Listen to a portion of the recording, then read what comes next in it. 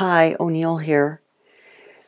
Today is November 11th, and tomorrow on the 12th is the beginning of a massive, massive storm front that is anticipated to blanket all of the U.S.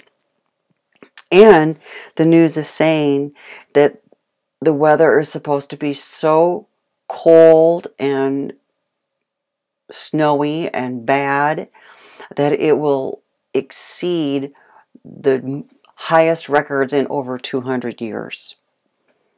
So the reason I bring this up, other than like, dang, that's cold and potentially really miserable, is it will be extremely miserable for any man or animal or even plants, everything that's outside.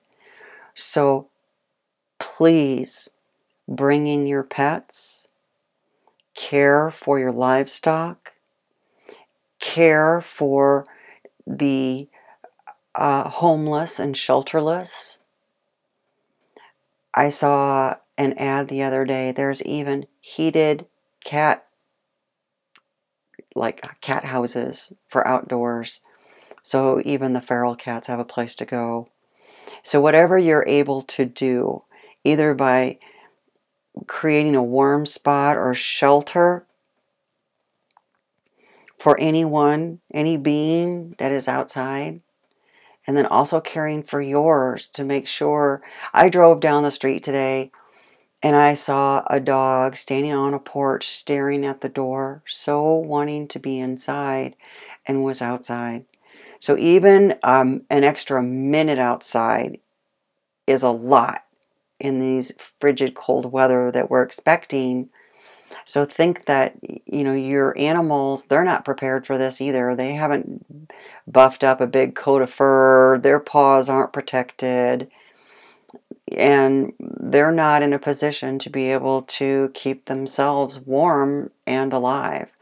So, and if you know of anybody that has animals that they leave outside, please be brave and call them and help them help the animals. Because it really is about care and compassion and kindness for all, especially during periods like this. And if you've got a story to share of how you've helped, I would love to hear it. Pop on over to Angel Dog on Facebook and share with us, because this is a very serious matter, and let's keep everyone as safe and comfortable as possible. Thank you so much, including you.